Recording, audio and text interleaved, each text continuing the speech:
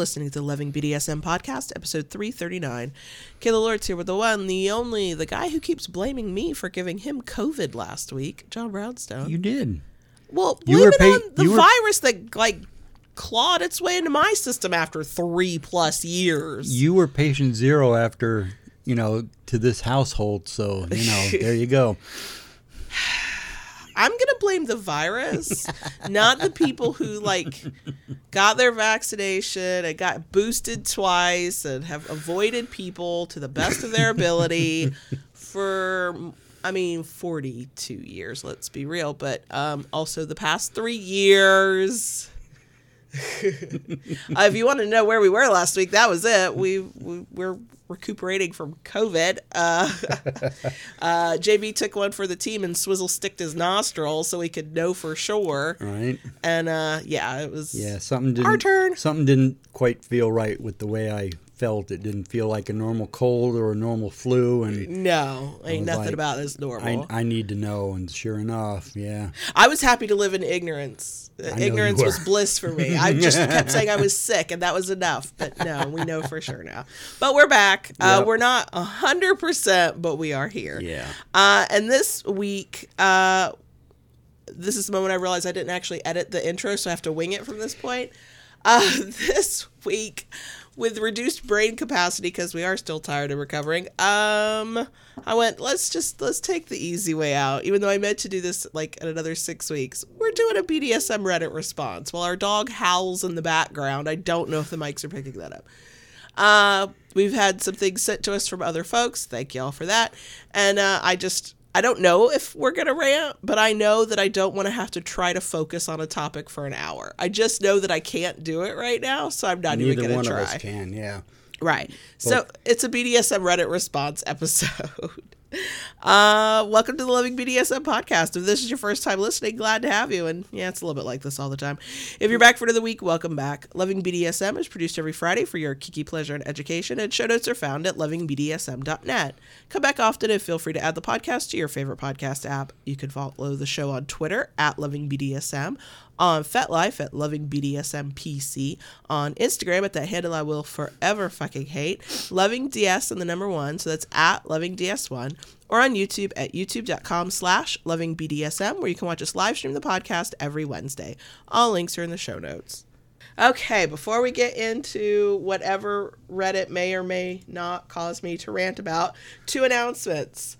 1, as of the date of recording, that will not necessarily be true for podcast listeners, but date of recording, there is 1 week left of our Patreon membership drive. If you join between now and February 15th at 11:59 p.m. Eastern Standard Time, you will also get extra goodies mailed to you in March, depending on what tier you pick. Also, if you decide to become an annual member, which means you pay one time and you get access for a full year, if you sign up between now and February 15th at 11:59 p.m. Eastern Standard Time, you can get 2 months for free instead of just 1 month for free. That means you pay for 10 months of access but get that full year. If you sign up at any point, you are welcome at any point, because the perks and the stuff we do for Patreon, other than the mailed goodies and that extra discount, they're year-round.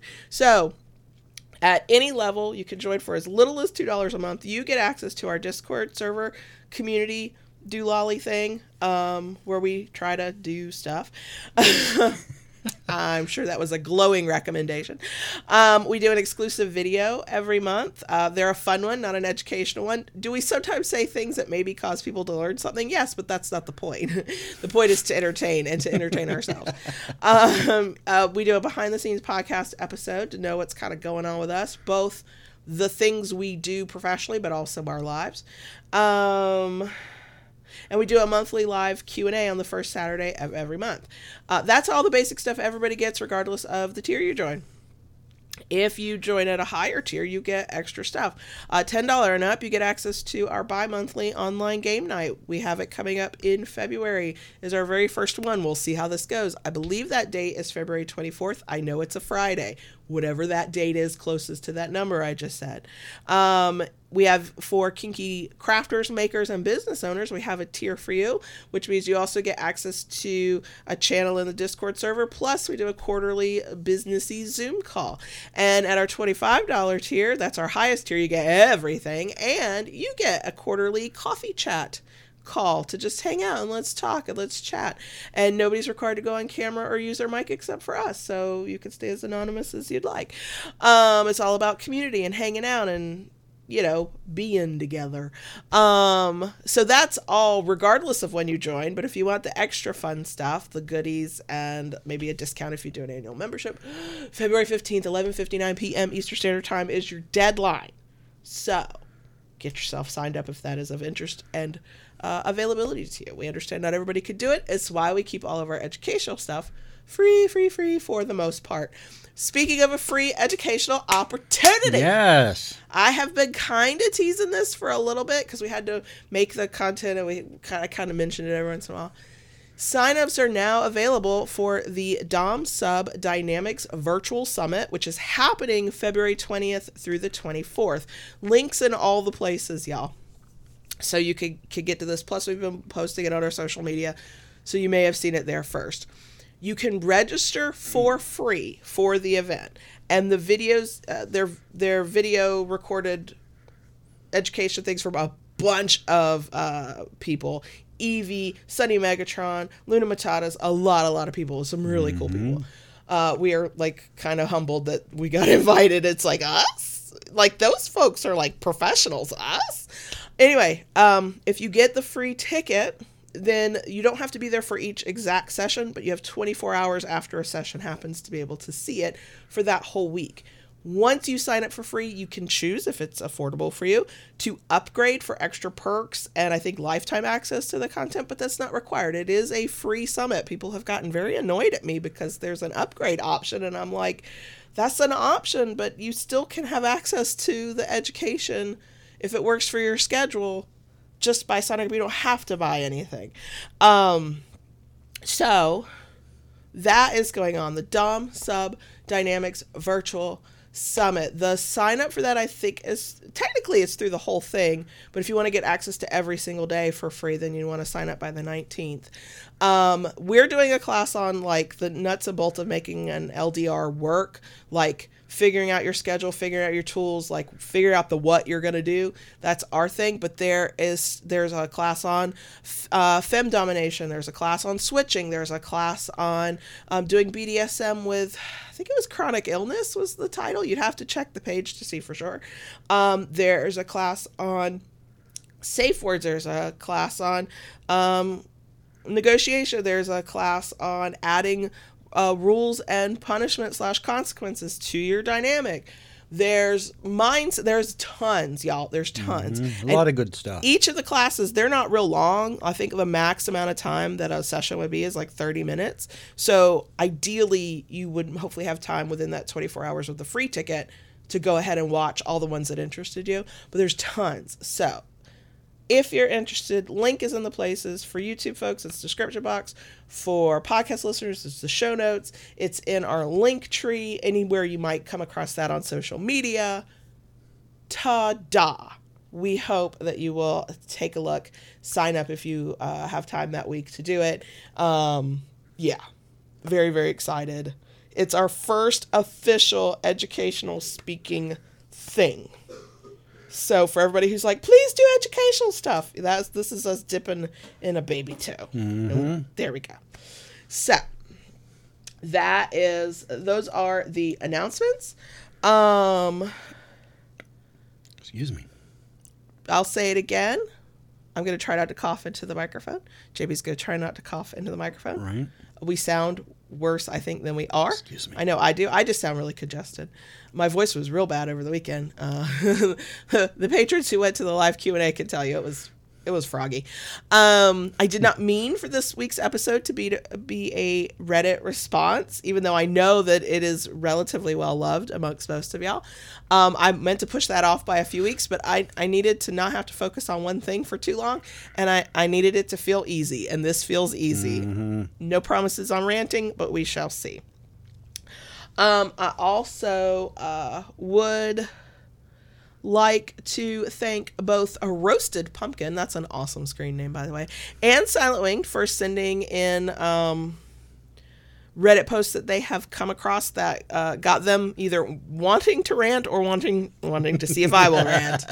And then I ended up finding another one while I was in the subreddit BDSM Advice online, and I added that one. So if you are a person who inhabits the BDSM side of Reddit and you come across something you're like, oh, I would really like to know what they think about it, you can send it to us.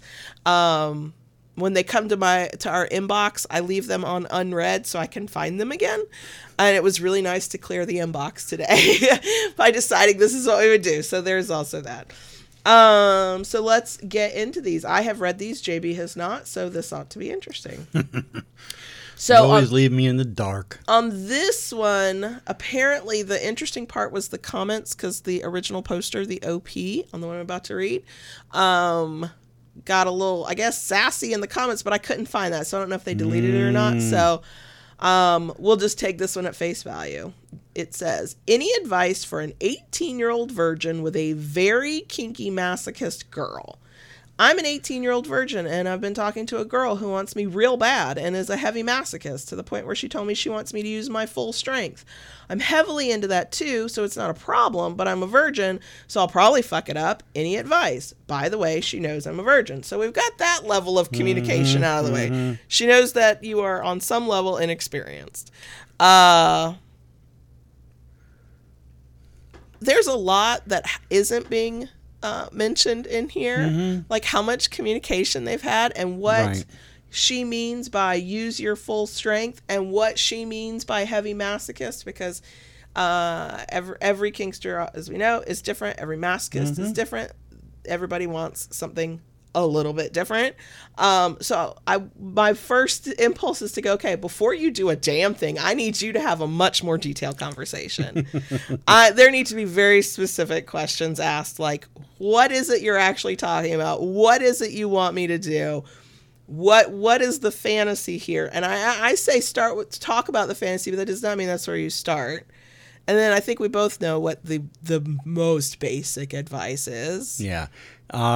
You just need to take it slow and work up. Right. Like you don't maybe some people who've been playing, have been in the kink world a while, might with a new partner go in hard first, but I would never recommend that, whether you're you're super new, as this person indicates, or if you're just new to that other person. Like if you're going to have the potential to have a good time together, start slower and easier, air quote that word because that's subjective.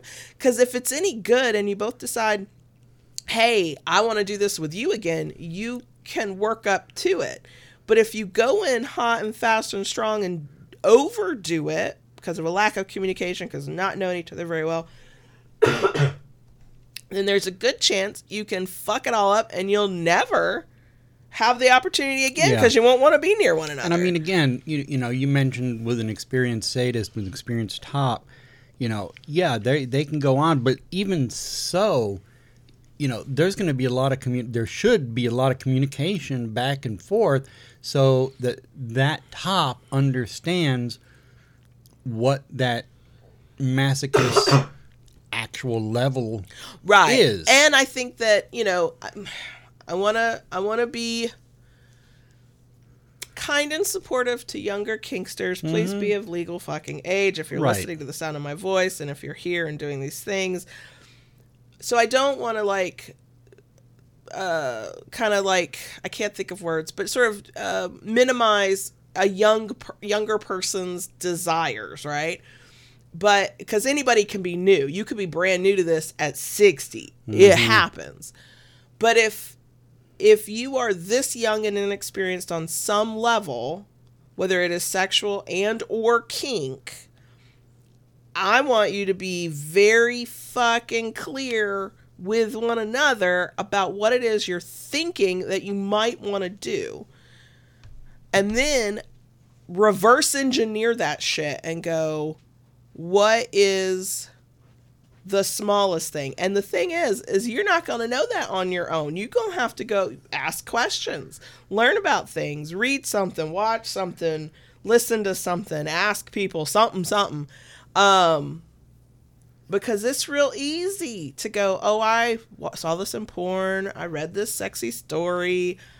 I went to the club and I saw these people who have been together for 40 years who know one another like the back of their fucking hand do this thing. And I would like to do that too.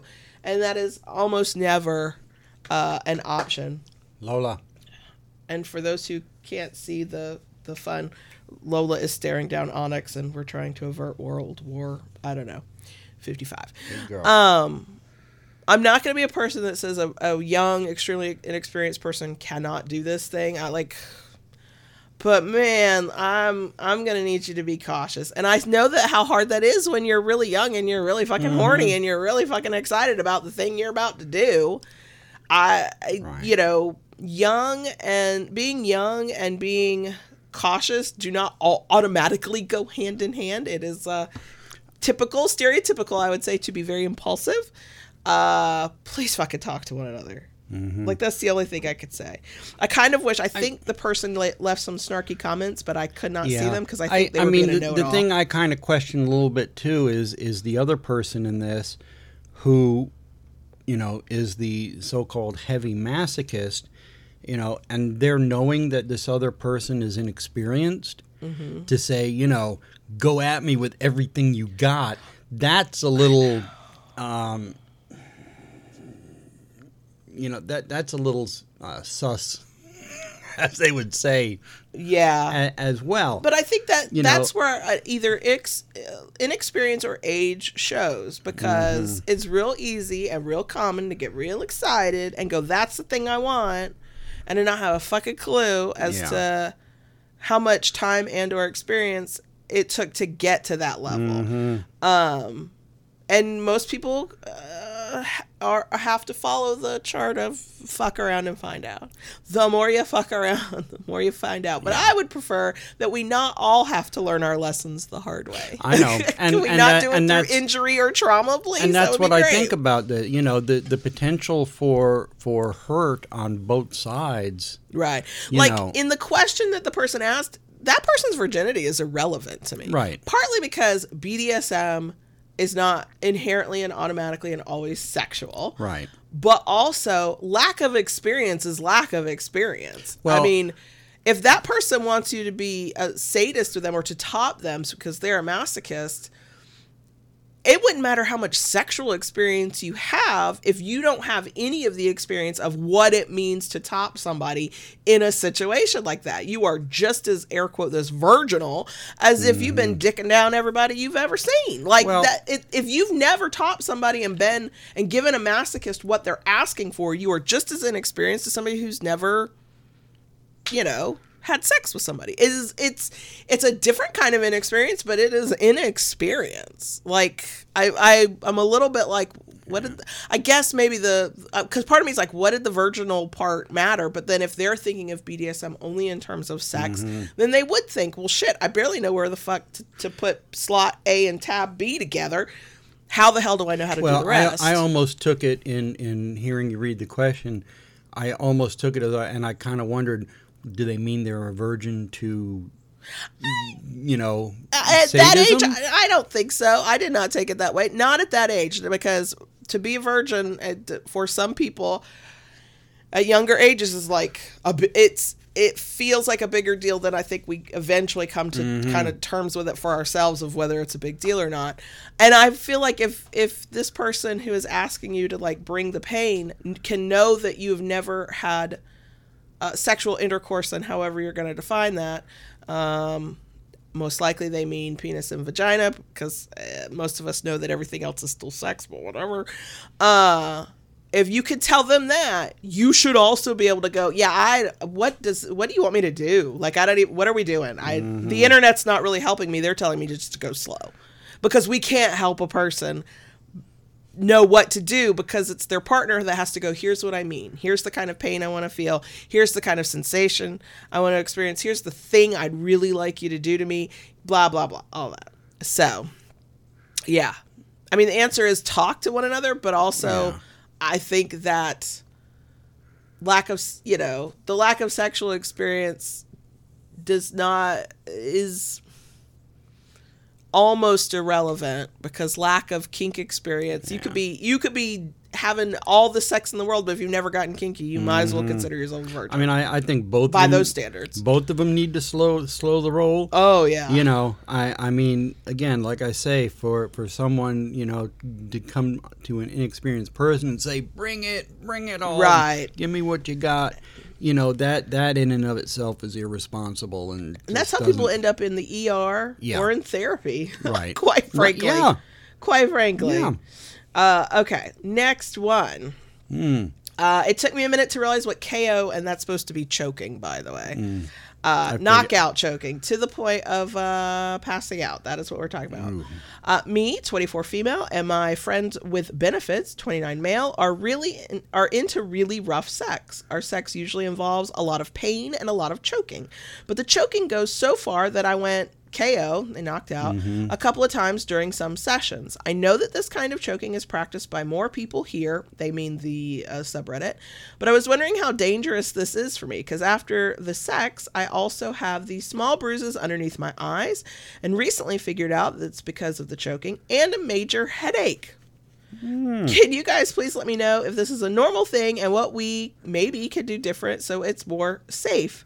Thanks a lot. There's an edit that says they read the comments, so I'm not gonna read that part. Okay, so first of all, and somebody in the comments said this of, no, not everybody just because they're into BDSM does choking. What the hell? Exactly. It's not a requirement.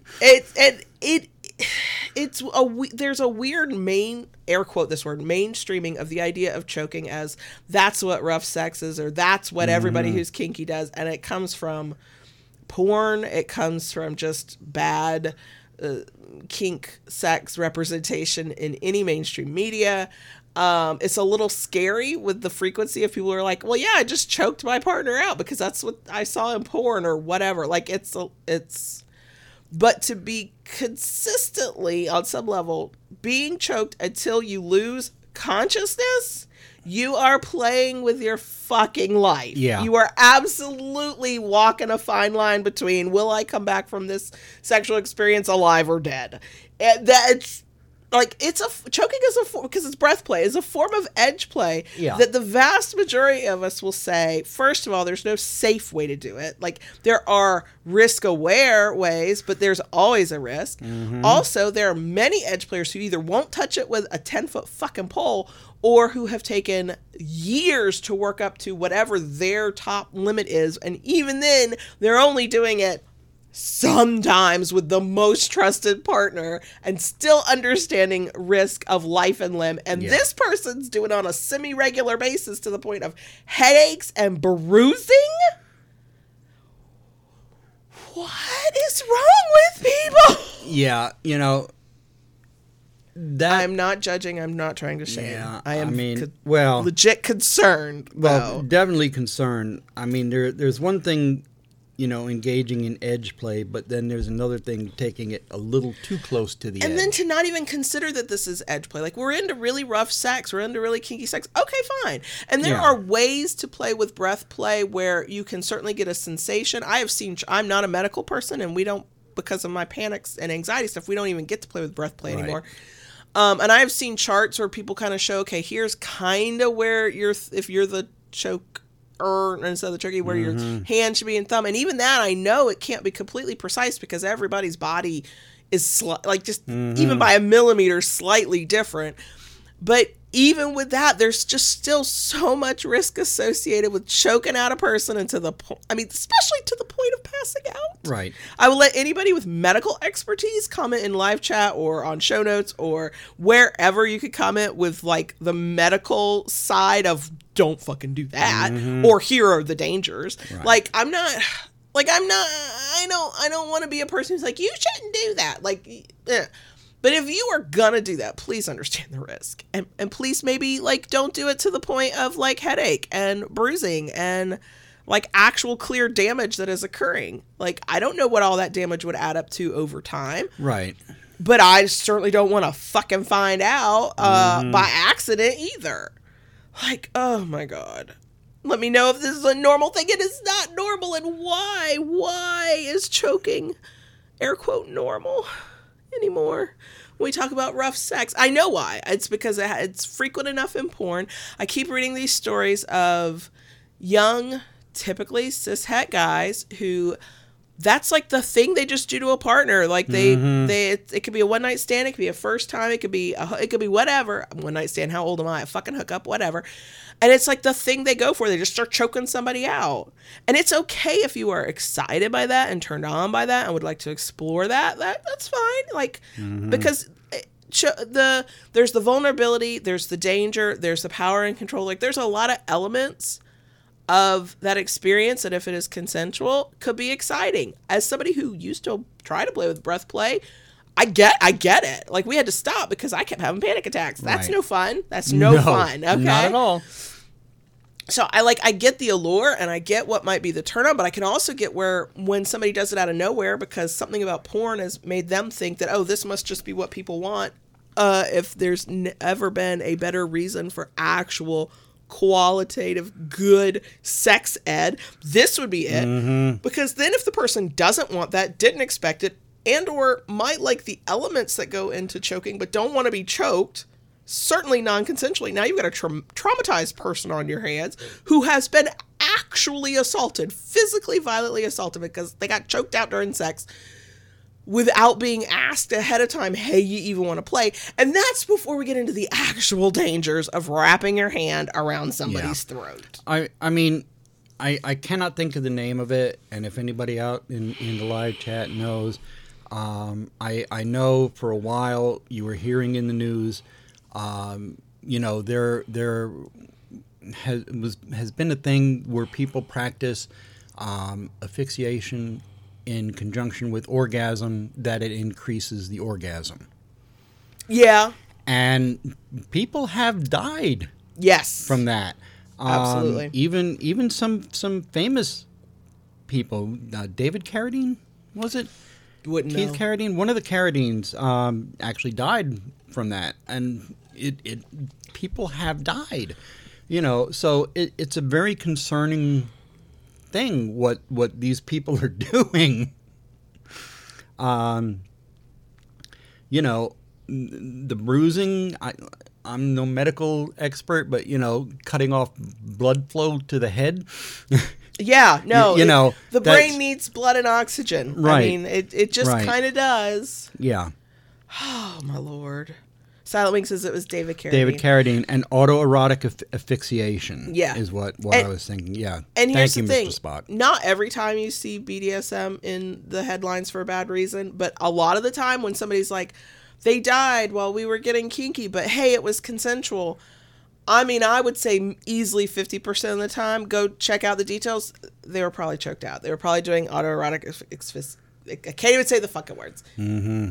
There was choking involved. There was breath play involved, and it went horribly wrong. Mm-hmm. It is not always that, but that is a very common reason that I tend to see BDSM in the headlines for a negative thing, because somebody died, and now the partner is like trying to show all the ways that they had consent. And yes, consent is number one. It is top priority, but that is why it's risk aware. Nothing is ever completely safe. Right. Anything can hurt us on a physical, emotional, psychological level, but also when you want to play with somebody's like breath, you are taking that risk to an nth degree. And while I might not do it, and you and I might not do it for reasons that actually aren't about my physical health, but certainly my mental health, even then when we did, it was like we were very light players. We were the threat of it, the feeling that it could happen. And yes, there are people who study all the risks and try to make themselves aware as possible and play with it anyway. And that is absolutely your right. But you're taking a risk of life and limb, and also fucking liberty, because you might get locked up for murder, because the risk is death. Yeah. So yeah, for people who are like, we're just into really rough sex, to then show up on the BDSM side, I think Silent Wing said it too. It's like, yeah, great, come to BDSM and say we all do it. No, the fuck we don't. No, the fuck we don't. No. I did not know these were going to make me ranty. Pshaw. I know.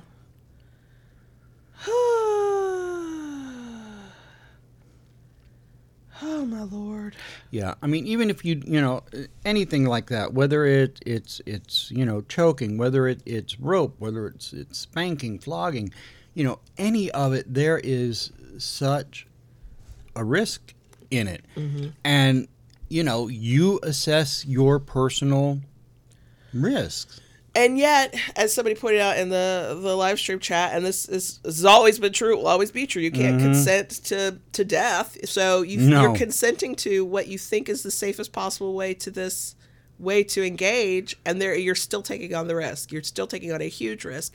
It's why when we did do breath play, we never went beyond a certain point, because that was a risk too far for us. There are people who are willing to go farther for all kinds of reasons, and I might be like, that is not for me. And I might be like, hey, you could die from that.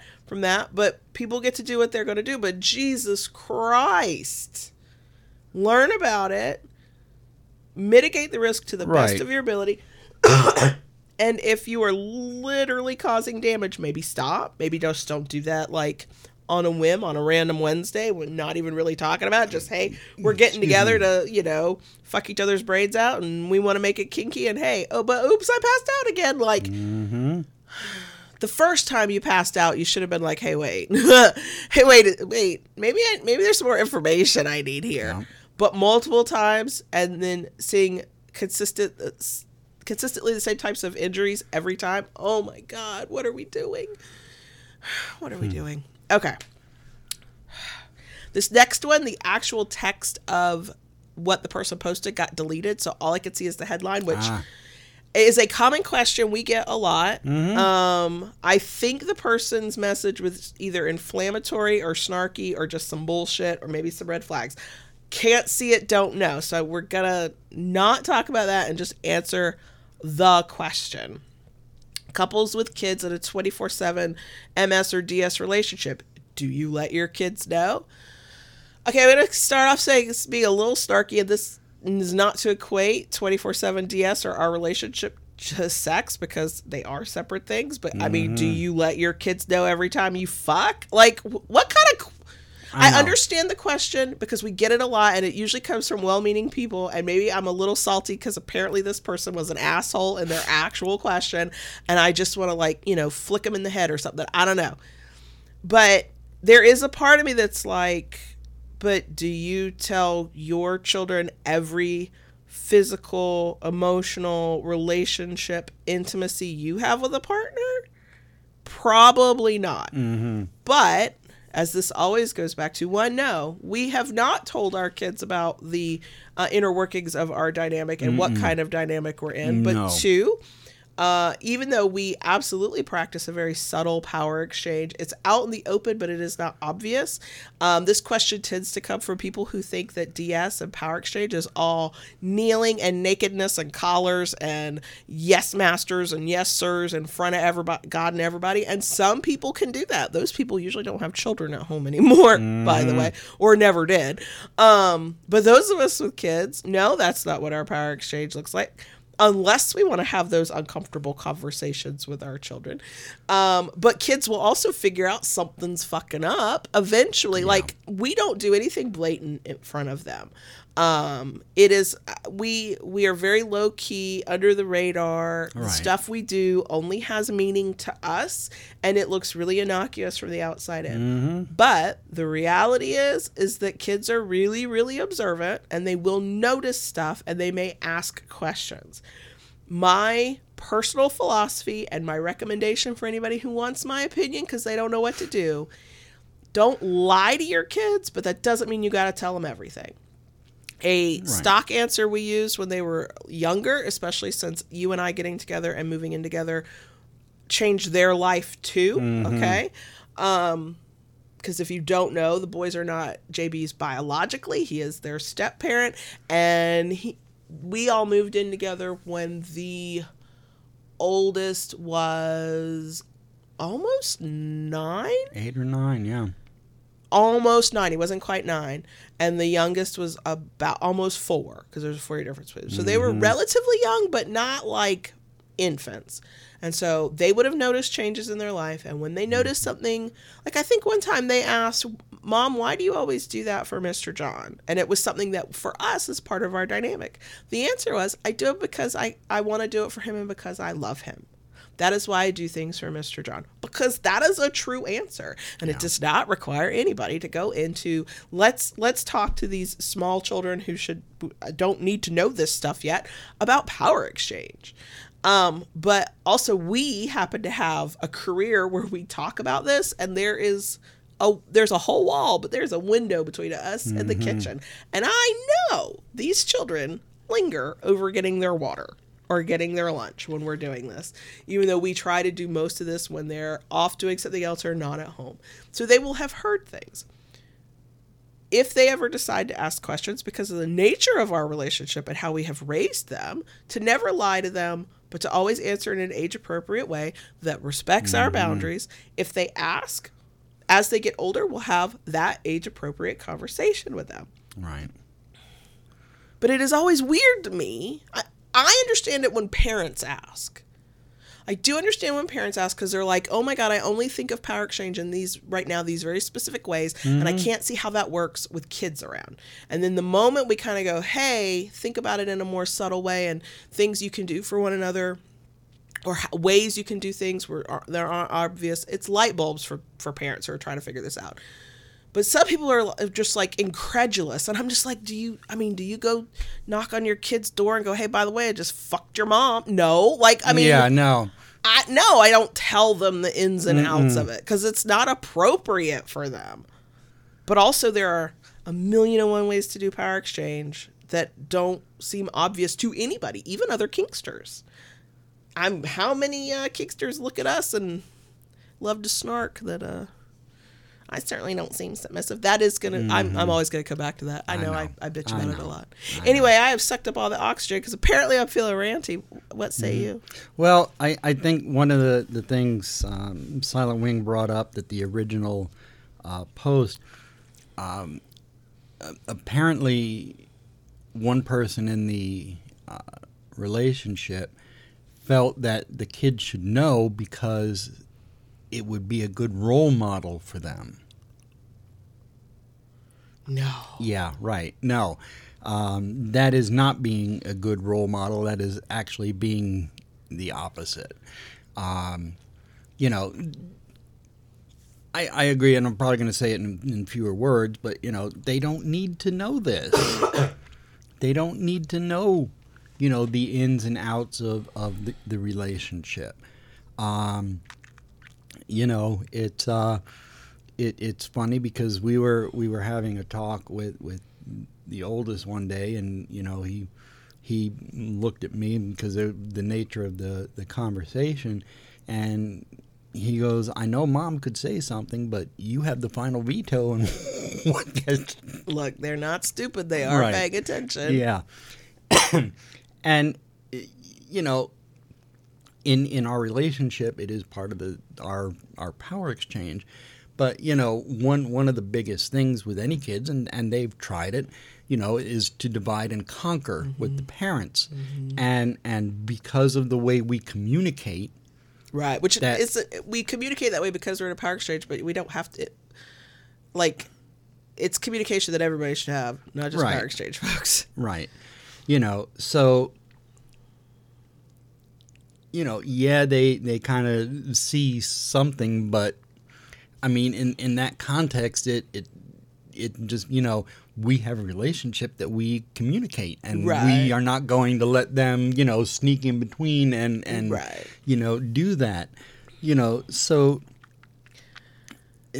And the whole idea of role model situation, I really wish I could have read the original post, because I have a sneaking suspicion that was a very heteronormative role model situation, maybe. I mean, maybe there was one partner who was, feminine presenting or assigned female at birth who was in the domination role. Maybe that's a good role model to see a strong, woman for whatever.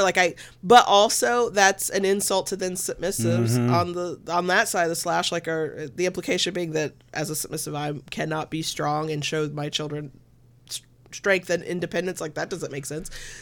Not to me anyway, because I don't think that way. But that is because the question that often comes up in good faith is also for those of us who are, you know, female subs or feminine presenting at least, about, you know, feminism and teaching our children about feminism. Well, there's a lot to feminism, and there's a lot of intersectionality between all kinds of identities and marginalities and situations. But, you know, the crux of feminism for me has always been choice, right? Like, I'm not submitting because it's the role I'm supposed to have. So I wouldn't want my children to take that message away. I don't submit because that's what women do. Like, that's bullshit. I don't submit because I'm somehow weak, you know. And so in trying to raise kids who are, whether they use the term for themselves or not, are essentially are feminist, I have to walk a fine line between helping them understand that I do these things out of love for my partner, and I am the way I am in a relationship because it's right for me and our situation, while also helping them understand and teaching them, actively and purposely teaching them that this is not the standard that they should think that relationships, you know, are supposed to how they're supposed to operate, and that they don't have to do it. And I would prefer them, and they should never assume that, you know, based on a person's gender or identity or, you know, the way they see that person especially before they even get to know them, that they're going to assume that that's the role decided for them based on, you know, different factors of identity. And that is actually the line that I feel that it's important to walk as a parent who is also submissive. Like, I don't want them to see me as a role model because I serve my partner. I want them to see me as a role model because I have, you know, I try to be kind. I try to be empathetic. You know, I've got good communication skills. I try not to make assumptions. I talk things through. Like, if I'm their role model, it's not because I'm submissive. It's because of all the other parts of who I am. And when they, you know, they've never made like sort of sexist comments about, of course, mom's going to do that because she's a woman. Partly because I think they do still have, less so for the youngest, a little bit more for the oldest, memories of single mom me. And also the first few little bit of their life, even when I was married, mom was large and in charge. Mom was, you know, taking care of shit. Mom was the one that, like, they've, you know, like, that's not their perception of me. And then the conversations we have about how you treat people, regardless of gender, is not to make assumptions. And, you know, and so they've taken in those messages. But, you know, that if I'm going to be their role model, or if JB's going to be their role model, is not because of our power exchange dynamic. That is not what I would want them to take from it, because I don't want them to assume every relationship they're going to walk into with any person of any gender is going to be like ours, because of course it's not. I mean, part of being a good role model is, you know, having an open line of communication with your kids, so that if they do want to ask you something, they feel comfortable enough talking to you. I knew someone years ago who was in the lifestyle for many, many years, and they had family, 2 kids, and they helped negotiate one of their child's first scenes in the club. That's a level of intimacy I don't know that I'd want with my children. Now this, you know, child, I say, was 21 when they came to mother and told them that they were into the BDSM community. Now, whether they knew prior to that about mom, I don't know. But, you know, they did help negotiate their first scene. But that is a legal adult. Right. But I'm saying, legal adult, my kids come to me, and the oldest understands this, the youngest does not want to have this conversation. Every kid's different, but there are plenty of kids out there who are like, sure, you know, sex or kink or whatever they're finding out from their friends, their dumbass little friends, or whatever, their internet connection or whatever, that's titillating and maybe exciting and maybe, oh my gosh, and very few children really want to have that conversation with their parents. Right. I have forced some of those educational and age-appropriate conversations to occur, because don't say something stupid about sex in front of me. I'll refute it, and you will learn the thing, the real thing, and you'll really wish that you had not said that dumbass thing in front of me. And I worried at first that I was pushing them away, but then what I realized is they are Otis from Sex Education. They are educating their friends. The rule is do not do anything that gets that principal's office or a parent calling me. Okay? No. But yeah. So when it comes to like our relationship life, we have the type of kids who rather not think about it too hard. Thanks. But the oldest is at a point where he, I think, is grateful for the knowledge that we have shared with him, and that he can come ask a question if he's got it. Now, we have told him, because he's very good with things like video production and audio production and stuff like that. It's like a hobby passion kind of thing of his. And he has, for a couple years now, been like, I'll do that for you. I'm like, you cannot. This topic is off limits for you until you're a legal adult. And now as he gets closer to age 18, he's much more interested in, would you hire me part-time to do some of this stuff? I'm like, well, when you're 18, we can have that conversation, but you need to understand what you would be hearing, and you might not be ready for that. Right. But for me, if he came to me at 18 and went, hey, I think I'm kinky and I'd like to know more about it, and how can you help me? My comfort level will be, here, let me share with you all the resources. Let me share with you some podcast videos, like whatever, what's your learning style? Okay. Let me point you in the direction of a munch that I think would be safe for you. Like, yeah. But I'm not going to be the parent who helps negotiate a first scene. Like that's beyond my comfort level. But also I know that kid, he wouldn't want me to do that either. It would not be his thing. No. So, okay. So next one, this one's a thought exercise. Okay. So I don't think it's ranty. I think it's just interesting. And I think the answer is kind of obvious, but we'll see what happens. The right term for voyeuristic sadism. Hey y'all, I'm a sub who doesn't like causing someone pain by my own hands. I feel so bad when I hit someone and they're in pain. But when someone else is doing it to the person, it's like the little devil inside of me comes out, and I'm practically cheerleading and giggling like a maniac. I know some of you fuckers out here are like this, because I see what happens when I get hit with shit. I think I actually would love to be a sadist's assistant who fetches the toys and cheers the sadist on to cause more pain and would dig holes for the other person. Some of y'all are like that. Someone gave me the unofficial term voyeuristic sadist, but I'm wondering if there's a real term. Perhaps I'm just an emotionally sadistic brat. So I want JB to climb into this one a little bit, because he's definitely the sadist and he's a voyeur. Yeah. I would say, I'm going to give the really boring answer if it's whatever combination of words feel right to you. So if voyeuristic sadist works for you, I think that's fine. Yeah. Emotionally sadistic brat, I think that's fine too. I think that labels can be hard to manage, because there's so much nuance, and pardon the fucking term, so many shades of gray. Yeah. I know a lot of y'all are like this, because I can see the comments and the live chat when I am being I don't want to say abused, but introduced to a tongue-in-cheek abused for the sake of trying to sell shit or for y'all's amusement and pleasure. Tongue-in-cheek, that word, it's very consensual. But because every once in a while I have that, but I'm so not a voyeur. Like like it's a repulsion for me to watch. Like it's very uncomfortable for me to see anything, that the idea of somebody else like getting some level of pain, emotional or physical, I can be a little bit cheerful about that, but I don't want to witness it.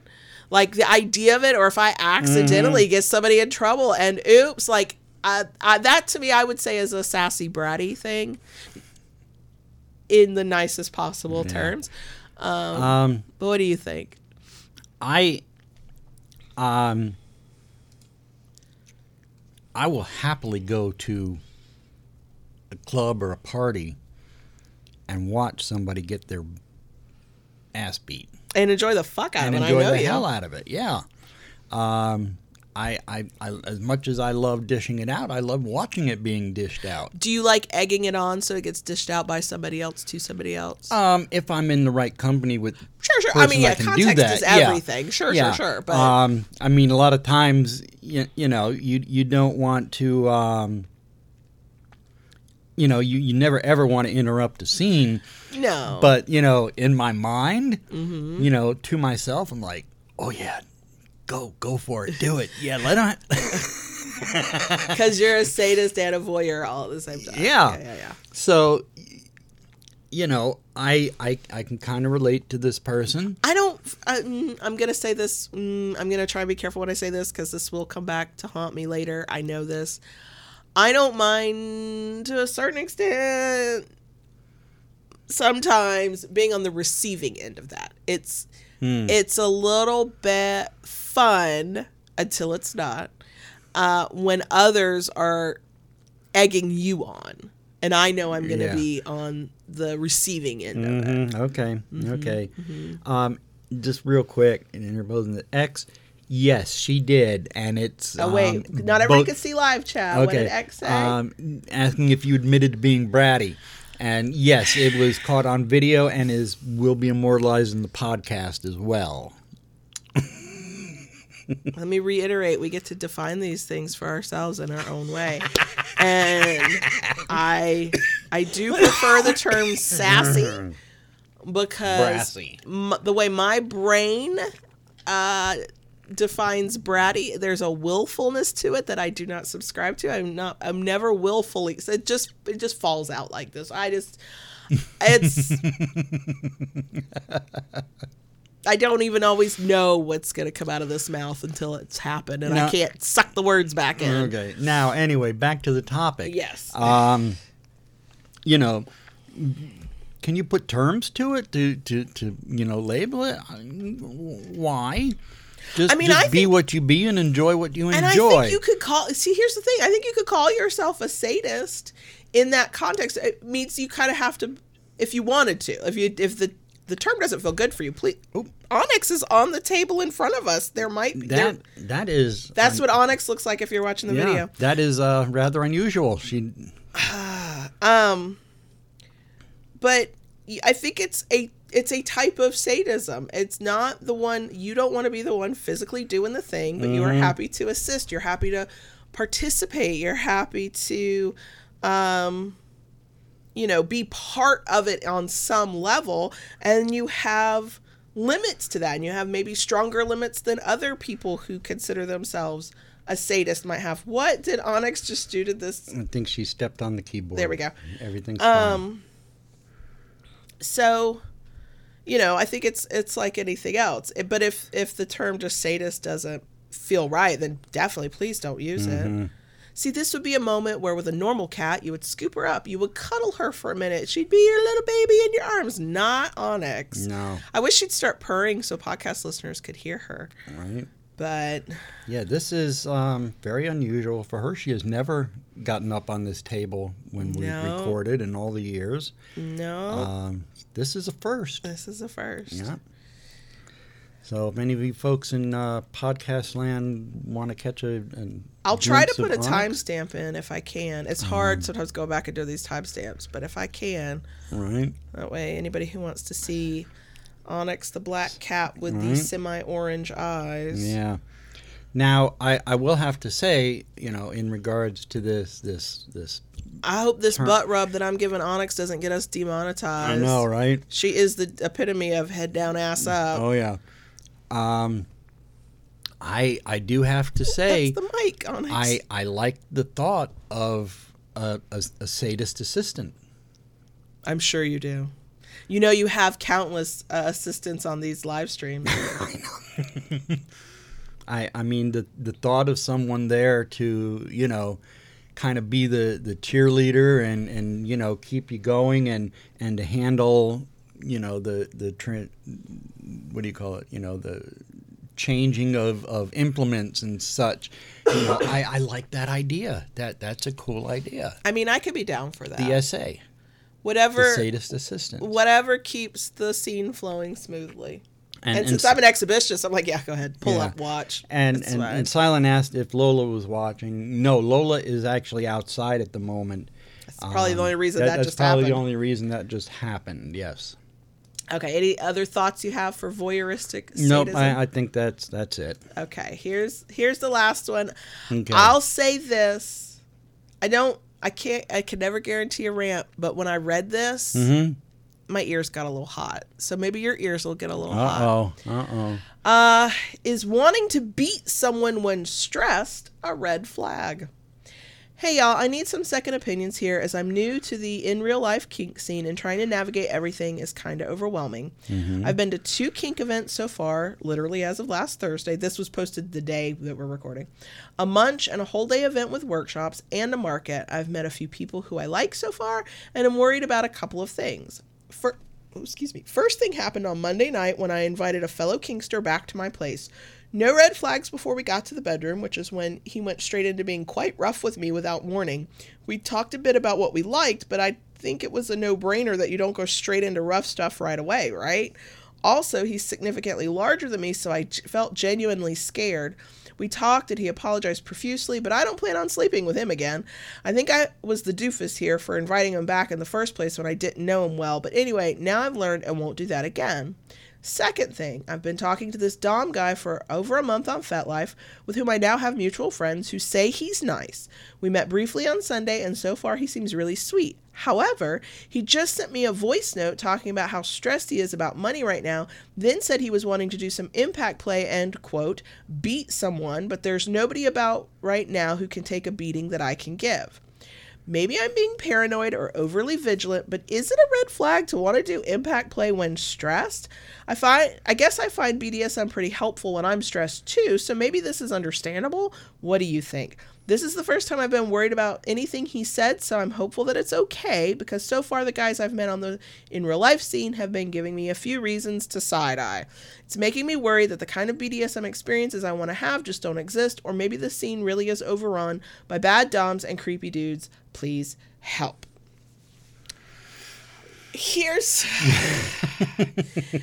So I am not going to shame people for the things they think or the things they want, because what you want and what you get and what you go after are different things.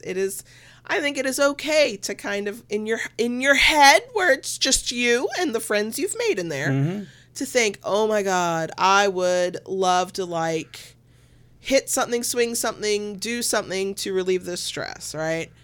I think it's okay in an established relationship where there's rapport and there's trust to talk about it, because talking about it don't mean you get it.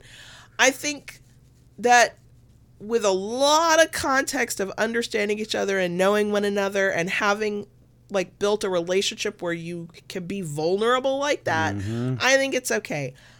I'm on the side of a person I haven't hardly met. We haven't done anything. We're still building. To say to them unprompted, I am so stressed I'd like to beat somebody who could take this level of beating for me. Unprompted?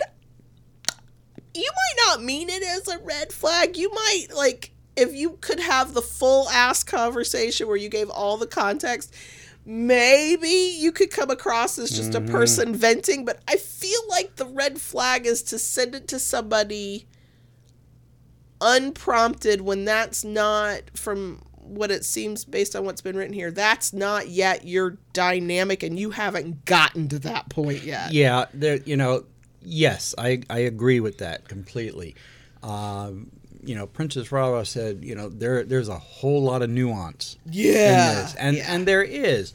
You and I have a relationship. We have been together long enough. We know each other. There have been times you have come to me and said, I am really stressed. I need to let go of some of this. Sure. I need you to open up a can of whoop on me. Right. There have been times you have come to me and said, you're looking pretty stressed and I know a lot going on. You can take things out on me. Mm-hmm. You have yet to take me up on that offer. I did once. Is that the one time you stopped yourself, though? Yes. Yeah. So you really haven't taken me up on that offer. So, you know, there is a lot of nuance to this. You know, I think being stressed is not necessarily a bad thing. I mean, Jesus Christ, if we never played because one of us was stressed, we would never play again ever in our lives. I think the difference you want to differentiate, you know, there's always, yeah, you're right. There's always going to be stressors in life. You know, that's kind of a given, whether, you know, it's money, it's work, it's family, it's this. There's always something that can potentially stress a person out. I think the difference you want to really make is, where does stress go into anger? I think anger is where there's definitely some, you know... That's a huge safety risk. Right. To play with somebody when they're angry. Yeah. And or to allow yourself to play when you're angry. Yeah. You know, when the thing... And we've talked about this before, shortly after my sister died, there was a lot of stress. There was some pent-up anger, you know, and at that time you said, you know, let's go to the club, let's play, and, you know, you might feel better. You know, at that point when we were playing, I kind of recognized that pent-up anger, and that's when I said, I have to stop. And that's where the knowing one another and having built that trust and rapport, and knowing yourself, if you are the one who's like, I am very stressed and would love to hit something or somebody right now, I don't think there's anything wrong with having that feeling. I think it's a matter of knowing yourself and the person who's your bottom in that situation, knowing and trusting you enough to know if they feel safe with this, because sometimes you do the thing that relieves stress and it does exactly what you intend. You start to feel better. You start to maybe focus on the scene and you're not thinking about the stress, or, you know, whatever it is that helps with the stress relief for you. And that's the path you get to go down. And then it's working as intended. And this is great. And also sometimes the stress or the feelings or whatever aren't being dealt with through this means, they're actually being amplified. And that's where a person who doesn't know themselves well enough, or does not have good enough self-control, and or a partner who doesn't have enough experience knowing what's normal for this partner, or is not confident enough, experienced enough, or at a point to quickly and easily go safe word, whatever, like whatever your safety mitigation, your risk mitigation is. Right. And that's where things can go too far. So I don't think saying it is a red flag. I also think that one person's red flag is another person's, let's talk about this, because there's probably another way you could have said that. I mean, and so this person's had a not great experience, is on edge. That bothered them to hear it. I think it's perfectly fine for them to go, that is a red flag to me. I don't want to be told that at this point. Like, that makes me uncomfortable. That's a little triggering to me right now. That's a step too far for me. I don't think the fact that the person just said it makes it an automatic red flag, because context is everything. Right. I do think that, especially if you are in a position of power or control, or you're the top and you're working your way towards potentially having the ability to inflict pain on another human being, or to control and have power over another human being, I do think it's worth being careful when and how you mention shit. That doesn't mean you can't be vulnerable. Please, God, we need more tops and noms to be vulnerable. But timing is everything. And if, you know, sometimes you say a thing because you think you're venting, and it comes across to the other person who you don't have a strong enough relationship with yet as something sinister that is not intended to be sinister.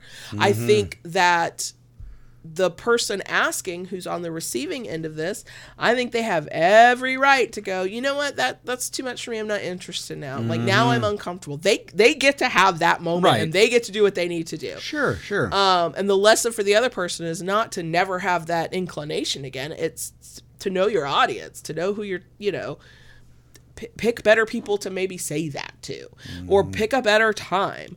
You know, there are things that I'm sure if you had said them to me in the first 3 or 4 months, 6 months of us getting to know one another, I would have taken a whole hell of a lot differently than I take now after 10 years of experience and knowing you and having gone through shit. You know, it's why it's weird. It was early in our relationship that I said, hey, because I offered it even before the one time he took me up on it. I was like, hey, I'll be a stress relief for you. That was hot to me. I'm a masochist. I trusted you. I could only really offer that once I trusted you. And now we've been together so long, I'm kind of, the offer is still always there, but I know you well enough to know that there's a better than good chance you're probably never going to take me up on it.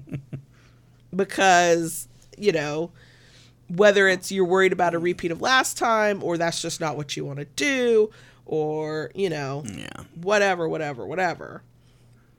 So, I don't know. I feel bad for this person because 2 things from 2 different people back to back can make you do the, oh my God, is this community just awful? Like, is everybody like this? Of course everybody's not like it. But you could have a sort of a span of time where it's like that, you can feel like you're just meeting the same person over and over again. Quite frankly, the person who's got me the most concerned is the first person, who was like, we had a little conversation, I took them back to my place, and they just went full tilt from moment one. Now, grateful that they apologized, grateful that they backed off. That's a good sign. Yeah. I'm also pretty impressed with this person to be like, yeah, I won't be doing anything with them again. I think that they're not the one for me, and that's good. Like, to know yourself and to make those decisions, that's pretty fucking impressive. And to hold to your boundaries, that's definitely a good thing. How many subs and bottoms here in this subreddit and just everywhere have we come across who have either done that or looked back and gone, oh, that's what I should have done, and then doubted themselves for forever. This person's, you know, doing what they need to do to take care of themselves, and that's fucking impressive. Right. But the person who, you know, made me more concerned was the first person, not the second person. But I think the overall point is we get to decide for ourselves what is a red flag to us that might not be a red flag to somebody else, and that's okay too, you know. But so, do you have anything else you'd like to add to this one? Nope. Okay. So that is our final Reddit post. All of these were found in the BDSM Advice subreddit. Silent Wing is correct. She's in the live chat going, oh my God, the answer is almost always communicate. It really is. Like 99% of the posts, let me back up. I'll say, from what I've been seeing, I'll say 80% of the posts are communicate, and 19.9% of the other posts are run the fuck away. That's a walking red flag. And then, like, there's that sliver percentage, you know, part of a percentage point of people who are like, here's an interesting situation where the answer is not just communicate or run the fuck away. Get to my chair? So that's all we have for the Reddit stuff this time. And we will do a bonus section. Just a reminder, day of recording is February 8th. There is a week left for our Patreon membership drive for anybody who's interested. And also, we are part of the Dom Sub Dynamics Virtual Summit, a free summit happening February 20th through the 24th. Link in the places if that is something you might want to learn more about and sign up for as well. And so now that my throat is completely drying out and I desperately need a cough, we can do a bonus section. Hold on. Okay. So. Are we good? I never know. Keep it kinky, y'all. I will see you next week.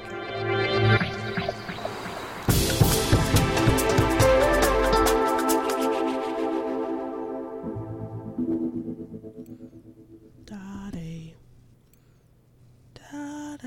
Yes? Can I talk to the crickets, please? Are you sure you should? You know, probably save your throat. Well, you're not using it.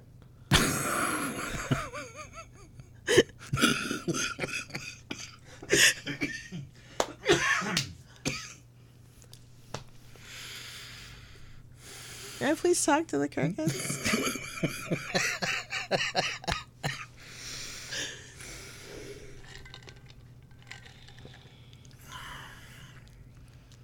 Go ahead. Thank you, Daddy.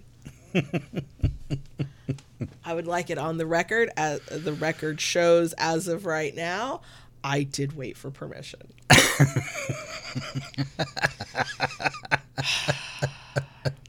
So I think we kept the phlegm out of the episode as much as possible. So yay us. My throat is really like it's a dry, weird feeling cough. It's not a congestion cough. It's very weird. I don't know how to describe it. It's very annoying though. So we talked earlier. We'll say it again. Got the Rona. We're still sick, but we're better. But we're here. Ta-da. That's where we went. Forever grateful for the professional life we choose to lead because we've been able to take time off. Like I've been sneaking in work here and there as my energy levels allow, but not like the crazy level that I would usually do. So I know I got something for bonus section, but I've been sucking up all the oxygen for this episode. What else is new? Stop. Do you have anything you'd like to share? Can we talk about what we did between yesterday and today? What did we did? The thing that we ordered.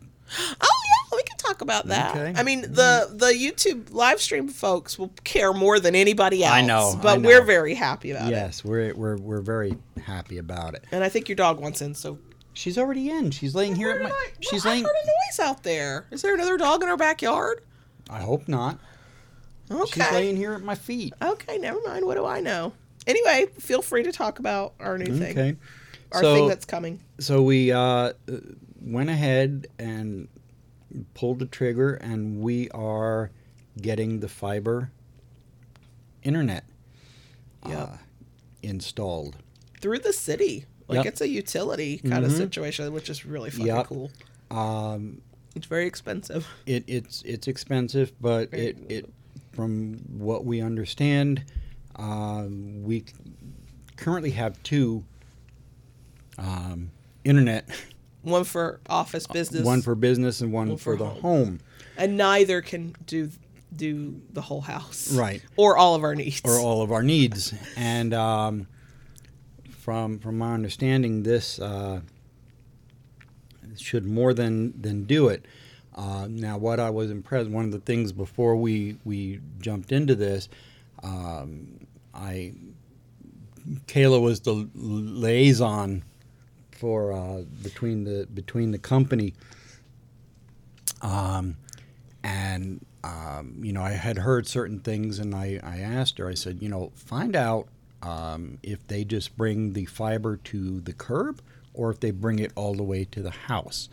The reply was, we bring it right to the house.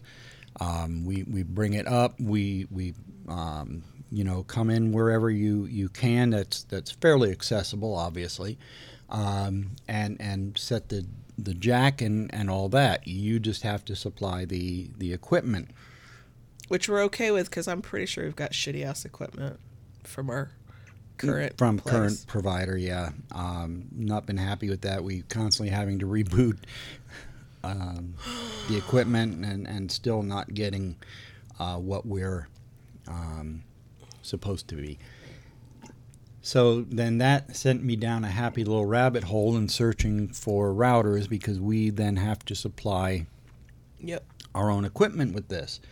And I finally settled on something. I actually sat down with Kayla this morning and was going over what I had found. And I love talking tech stuff, and he's married to the wrong person. Yeah, I get actually agitated. She did. She got agitated very quickly, and she was like, I trust. Do what you have to do. Yeah. looking forward. There's a 30 to 45 day window for the install to happen. Yeah, and they have to run basically the lines down our street before because they haven't actually come down this road yet. Yeah. So a lot of the work they'll do long before they ever get to where they're ready to bring it to the house and do anything with us. Mm-hmm. But they have moved, like, I've been in contact with the guy who's in charge of it for the city, and every time I've emailed over the past literal 3 years, he's always been like, let me check on that before he'll give me an answer. And this time I was like, we are ready. If this is a thing that's still available, this is what we'd like. And within 2 or 3 emails in like an hour and a half, he was like, here's what you need to know. Here's how it'll work. No money up front. It's a 30-month contract. We're just now coming out of a 36-month contract. With the other folks. Place. And considering what we've endured for the past 36 months, I'm willing to take a chance. Because these are our only 2 options. And so we executed the contract in less than 20 minutes. Mm-hmm. We're on their books. Like, it's just been seamless and smooth and like just really nice. Yeah, it has been so far. So far, it has been a good experience. We shall see what it's really like. Right. Yeah. I am looking forward to saying farewell to our current provider. We have not gotten the results that they promised us at all. God, no. And you only get the runaround when you call. And the only time we get good service is when we call for our business internet. But then, of course, they can only do anything with our business internet and can't help if the house internet is also a problem. Like, I mean, I know it could be worse. I just don't think it'll be worse. Mm-hmm. Like, I think it'll be better. I don't think we'll ever get away from all of the issues. And then, but at this point, the router is ours to upgrade whenever we want. If it starts to get wonky or it starts to, like, we control that. Mm-hmm. According to all the research, when it's up, when it's running the way it should be, this should be faster. We actually think, based on the speeds available, we'll be doing the whole house under this. So it's, I don't want to jinx us and go, it can't be worse, because it could always be worse. But please, God, get us out from under the internet hell we've been in. Right. Because technically we do have a couple other choices, air quote that, but not for our usage. Like, they can't even cut. They are for, like, the empty nesters who only have, like, a smart TV and a couple of phones. Like, that kind of internet we could get tomorrow, and it'd be a tenth the price, but it wouldn't do anything. It's that other internet is great, and there are a few people on the street who have it. All they do is email. Right. All they do is check email. If you're going to be streaming or, watching YouTube or anything like that, it would not handle it. And we did an inventory. I don't even think we're kind of power users, but we're kind of not. We're power users because we stream all the time. Yeah. But, like, we don't have smart appliances and smart technology in the house. We're kind of basic. We're starting. We've got TVs, we got phones, we got, stuff like that. But we did an inventory of what we do have connected to the internet. And I was like, that little $20 a month intro price internet is not going to cut it. It's not going to cut it. So not for the amount this is a little exciting. Yeah, it is. And the router that I went with, it's for those of you familiar with the name, it's ASUS. Very happy with the choice. It's got everything that I have been wanting to do. One of the problems I've had with this, because it goes up and down so much, not been able to maintain a home network, so to speak, so the computers can communicate with each other. My main computer that I use, every time the network, the internet goes down, it creates a new network connection. How long have we been here? almost 4 years. Almost 4 years. May will be 4 years.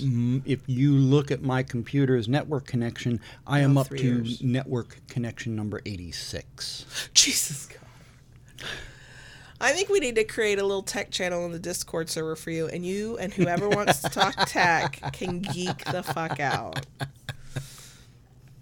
Because it brings your heart joy, and I want you to be happy. I just don't want to be a part of this part of your happiness. I would like to nope out of that. Yeah. What else you got? So I mean that's kind of it for that. So the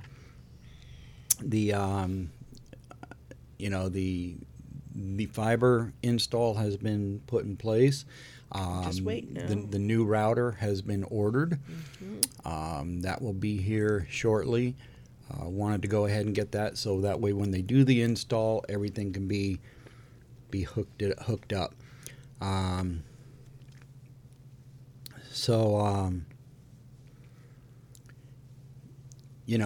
of excited about it and looking forward to it. I just want it to fucking work. Yeah. That's where I'm at. I don't care about the dingle dongles and the doolollies and the thingamajigs and the 8700 BXTU XYZ. Like, I don't give a fuck.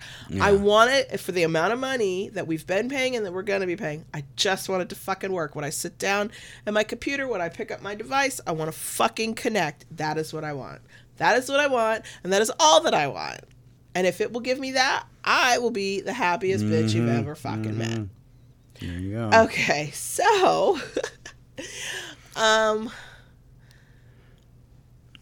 are you okay? You look like you had a thought and then it was a hiccup. Your thought was really a hiccup? Did I miss the signal? No.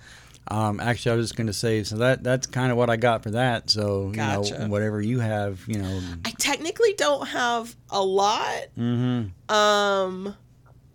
But I have the possibility of, I have the future, I actually know it's supposed to be happening. It's just a timing situation. So, last time we streamed, I think we talked about this. I had that really weird appointment with the gynecologist. Had to defend Lube's honor to her. It was so fucking weird.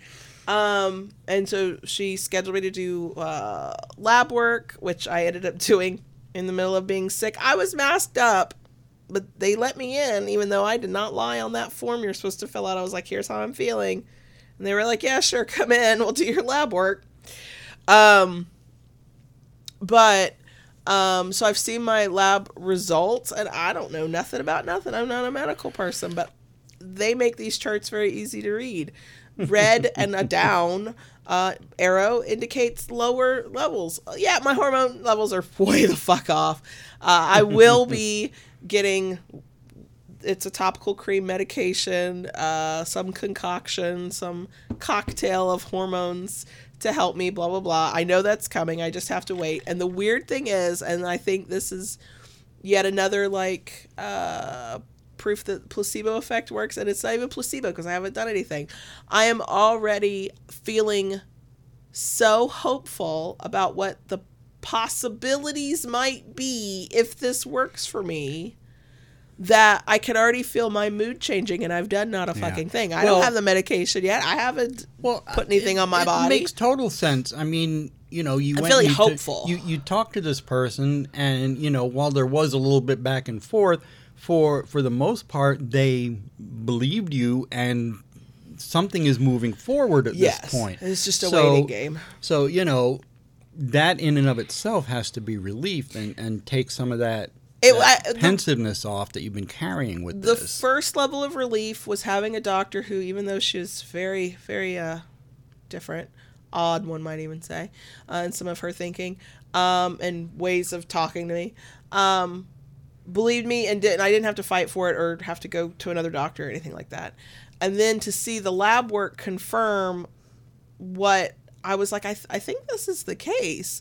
Like, a couple of my numbers, it's not even on the edge. It's so far down, it's like, holy shit, how are you functioning? Like, that's probably not supposed to be quite that low. Like, we do negative numbers now? Not that low, but close enough. And then another number is still technically within normal range, but it is 25% of what it was when I got tested at another point in the month. So I don't know if that means it's dropping or if that's just a low point in the cycle or whatever. But I was like, I feel vindicated. Like this, you know, I think most of us know when something is off with us, something's not right, and we go searching for potential answers. And sometimes we're wrong about the answer. I mean, the internet will lie to you, right? Sometimes we're wrong about what those potential answers are, but sometimes we're like, I think this is it. And then to like actually see it verified, I'm like, okay, this makes me feel better. Yeah. Like I am crazy, but I'm not crazy. Now I'm just waiting for, the doctor was out of the office while I was getting the lab work done. She was supposed to come back, go over the lab work, and then call in or do whatever for the prescription. I'm trying to give it time before I start pestering. And in the meantime, that is having me feel uplifted, and then a whole other doctor's office, it's not even my doctor, is making me want to rip my fucking hair out. Yeah. I have to bitch about this. Oh my God, I have to bitch about it. So everybody but me goes to a clinic that does all things mental health, psychiatric, psychological, blah, blah, blah, therapy, all of that. That's where the boys go to have gone to get their evaluations for their diagnoses and get their medication management done for ADHD, for anxiety, for depression, for all the stuff they deal with. And those appointments, in my mind, are the most important appointments we have in a given month because we are watching in real time that medication is helpful to them, and they see the benefits of it enough. They're like, yes, I want to keep taking this medication, and I need to talk to the doctor about one of the kids maybe needs an additional medication, and that needs to be a conversation. So these appointments are extremely important to everybody. I take them very seriously. I take the bill, as expensive as this shit is, very seriously. At the end of December, our old insurance company billed out for a series of appointments all at once, but also late. Like they weren't on top of it the way they usually are. So in mid-January, I get a bill for a bunch of appointments for one child that totals $672 all at once. Now, if I had been charged my copay every time, which was expensive too, that was one off each time. I could have done it. But you hand me a bill for $672 all at once, I'm going to go into a little bit of sticker shock. It came through, and then everybody started getting sick, and we started having shit going on, and I was not on top of that bill. Like I probably otherwise normally would have been. So I'm getting emails multiple times a week for this bill, but that's it. Then I get a phone call that says, they leave me a voicemail, and they say, if you don't pay this amount, we might cancel this child's next appointment. And their next appointment is med management. It's a very important appointment. And they'd already missed the January one for something else because there was an insurance thing. It's been stupid with this office. And I'm like, but wait, what? Like, you just sent me this bill. What do you mean? So then I go into the patient portal. They had already canceled the appointment. Not maybe, not would eventually, not by the due date on the bill. I realized after I got off the phone ranting that they cut everything off before the due date on the bill. Yeah. And I call and got no help. And I'm like, wait, insurance did a thing, but I'm being punished? You didn't take money from me every time I walked up. You can see my payment history. I pay every single time I'm in the office, but you're canceling this kid's appointment?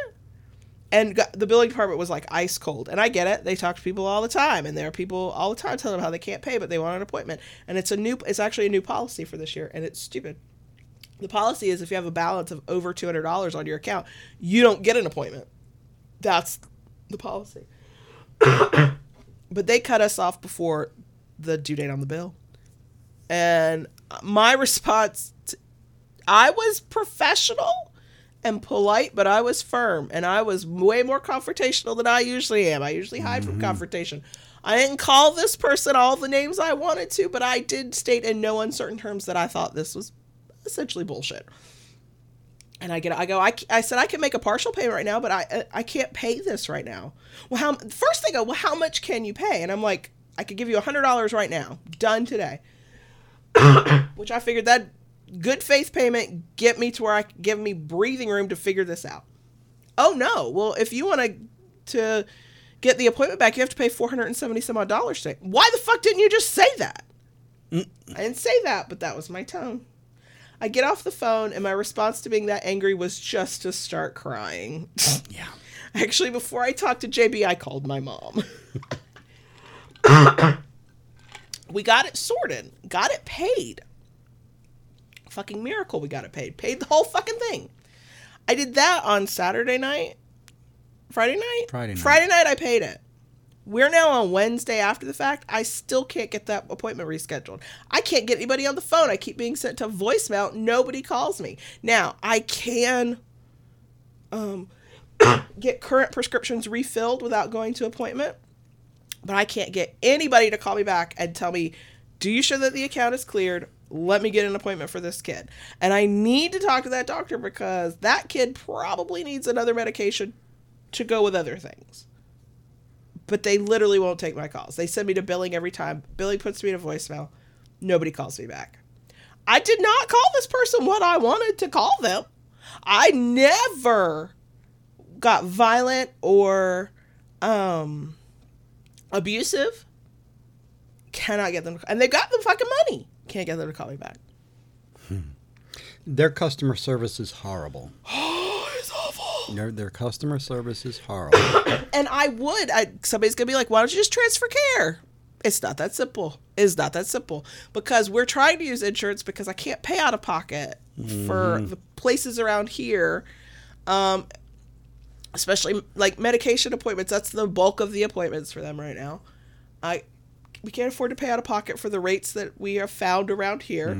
And a couple of other places that take our insurance either don't offer the service we need or do not have a good reputation in town, and I'm not sending my children there. Yeah. So it's like, and I don't want to just go to their primary care who is not an expert in this. Like, if you do not have expertise in the things that we are medicating for and trying to treat, I want to go to you for, like, my kid's got a cold, not for other things. Plus, a lot of primary cares I'm finding, because my primary care is like this, when it's a specialized thing, they prefer to refer out. So I'm going to be right back at the same fucking spot. Yeah. So yes. They're and see, the thing is if they had been doing it to me, I probably would have, like, been mad but not said anything. But you fuck with my kids and what they need, I become a different human being. Right. And I don't even recognize myself most of the time. I had to do that for something else. Somebody was given shit about something. I think it was a school thing, and I had to get, like, really direct and abrupt. And I didn't even hesitate. No. For myself, though, won't say a fucking word. We'll just... So, now, for those of you who caught it, Kayla made the statement at the beginning that... Ooh, Mr. Spock, thank you for that tip. Mr. Spock said, insider tip, leave a voicemail that says, at this point, this is becoming an access to care issue, and you will be reaching out to the state medical board. I bet I do. Okay. Thank you. I bet I will get a call. Good thing to know. And Kayla has said everybody in the house except her is using this. Yeah. So, yeah. The doctors are every doctor we've seen there, except for one. I'm having an issue with that person, too. They've all been amazing. Yeah. But, man, they're admin. About a month ago, I started going to therapy myself. Over the last few years, between my sister's death, between my mother's death, the things that happened between my father and I because of that, the motorcycle accident. You've had a lot. Our finances, things have kind of built up in me, and I realized it was causing me more problems than I thought. I don't know if the mic picked up, but my stomach's apparently growling. Okay. Sorry. I didn't hear it. And I realized it'd probably be a good thing for me to probably talk to somebody, and I have been, and it's been going well for me. So it's been a good thing. Yeah, it's funny for somebody who wants to know every little detail. I would like my gold star. One, I give him as much privacy as can be afforded in this house. I do not ask questions. He shares only what he wants to share. I'm not badgering him. I'm not pestering him. I'm letting him do his thing, and when he needs me, he knows where to find me. Right. So, now, never mind when I was in therapy, coming home, it was after the session, it was like a gossip session. It was like, let me tell you what happened today. And thankfully, this is a person who's like, oh, yeah, but go ahead, babble at me for longer than the actual session was. Because for those of us who are big talkers, how that goes, right? Like, I got to tell you what happened in the session, and then I got to tell you all the thoughts that I had associated with what happened and how it made me feel, and then any memories it brought up, and also the train of thought we're going to go on when I connect the dots of this situation to that. So, session was 45 minutes. The debrief with JB could easily be an hour or longer. And I don't do that to him. I let him, like, this is his thing, and if he needs me, I'm here. Yeah. So, are you, and you're feeling pretty good about it, though? I am. I like the person I talk to. She's great. And, yeah, it's definitely helping. You know, and don't get me wrong, I mean, we talked a lot about this stuff with you, but it's different. It having someone impartial to talk to and you know, who understands these things and stuff, it has been great. So here's what I'm curious about, because I know half of this and I don't know the other half, and I don't want details. Mm-hmm. I know, because you've said it, that you have been validated in some of the things you think or have experienced, or the ways you've approached it, like the way you viewed a thing. You've gotten validation from this person. Right. I'm curious, because this is my experience, and people I know who've talked about it with me are the therapeutic experience. Have you yet been politely and professionally called out on your own bullshit? Because if not, it's coming. It will happen. Yeah, not yet. No, not yet. Okay. I hope to be around on the day when that happens? session. Yes. Okay, all right. Because that's a different vibe. I have found personally after that session of No, I know, and you know, it's happened between us. I don't doubt that it's going to happen at some point. Yeah, I am the people pleaser, perfectionist kind of person that I am for all the reasons. I always felt like I was, air quote this, winning at therapy when I could get validated, when it was like, oh, I'm right. I thank you, outside objective third party, for telling me what I already knew, but this feels special. It was the days when I got told, maybe you want to rethink that one or whatever. Yeah, I mean the thing is too, you know, even with my mom's death,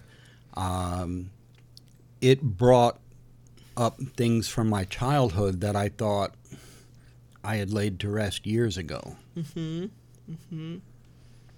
Yep. And yeah.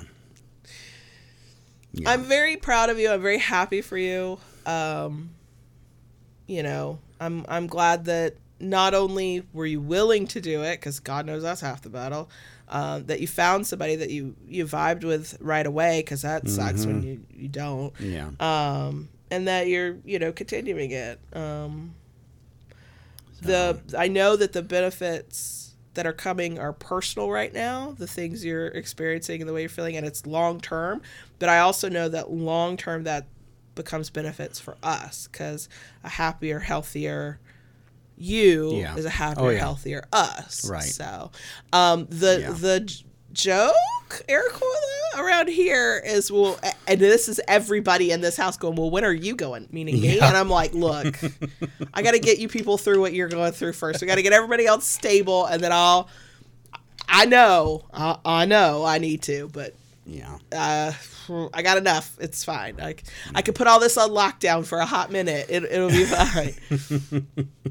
So that's a lot.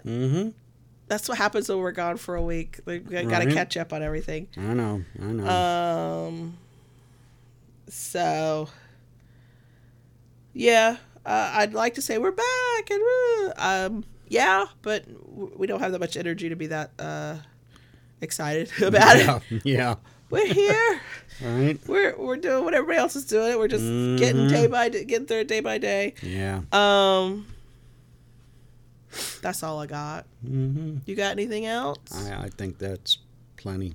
The cats are good. The dog is good. The kids are good. Mm-hmm. The oldest, did do his audition for 2 schools of music. Yes. His first choice and his second choice. And we find everything out by the end of February. By the end of all this will month. be known. Mm-hmm. And it's exciting, and I think he's breathing a sigh of relief. He's still got other like music things and competition things that he's doing with school, but all of his applications and auditions and all of that's done. So now we just wait. And his second choice school, he's actually already gotten admission to the college. It's now the music department. Will they accept him? The other, his first choice, University of Florida, he's waiting to find out about both the School of Music and the actual overall admission. So, yeah. So now the only thing he has left to do is he's going to retake the SAT again. Right. Because if he can bump up his score just a teeny tiny amount, he can get full tuition paid for in the state of Florida under the Bright Future Scholarship. Then the only thing his grant, scholarship, and other money has to go towards is room and board and fees and stuff like that. So, yeah, it's been a lot. I know, and I could tell he's feeling it. He didn't go to a class today, his only class for the day. He's like, Mama, I'm exhausted. I didn't sleep well last night. I'm exhausted. I'm like, yeah, you're running on the edge of burnout. You've been going for, and he's got a competition coming this Saturday. One I would not go to because I'm sick, but I don't have to, go to that one. That one they get on a bus with the other like adults and the kids, and they go together. I don't have to be there for that one. So yeah, this is the stage of life we're at. It's exciting. Yeah. Okay, we're gonna go because I can keep talking. You can. And since the youngest stayed home from school again because he's still sick, we don't have to go anywhere. So I could keep talking, but I'm not. My stomach is literally growling. I need a snack. Yeah, you do. And I need some more to drink because my throat is scratchy. There you go. And we love y'all. Thanks for being here. Thanks for being here with us. We hope if it wasn't educational, it was at least entertaining. And we will be back next week as far as we know. Uh-huh. Okay. Bye. Bye.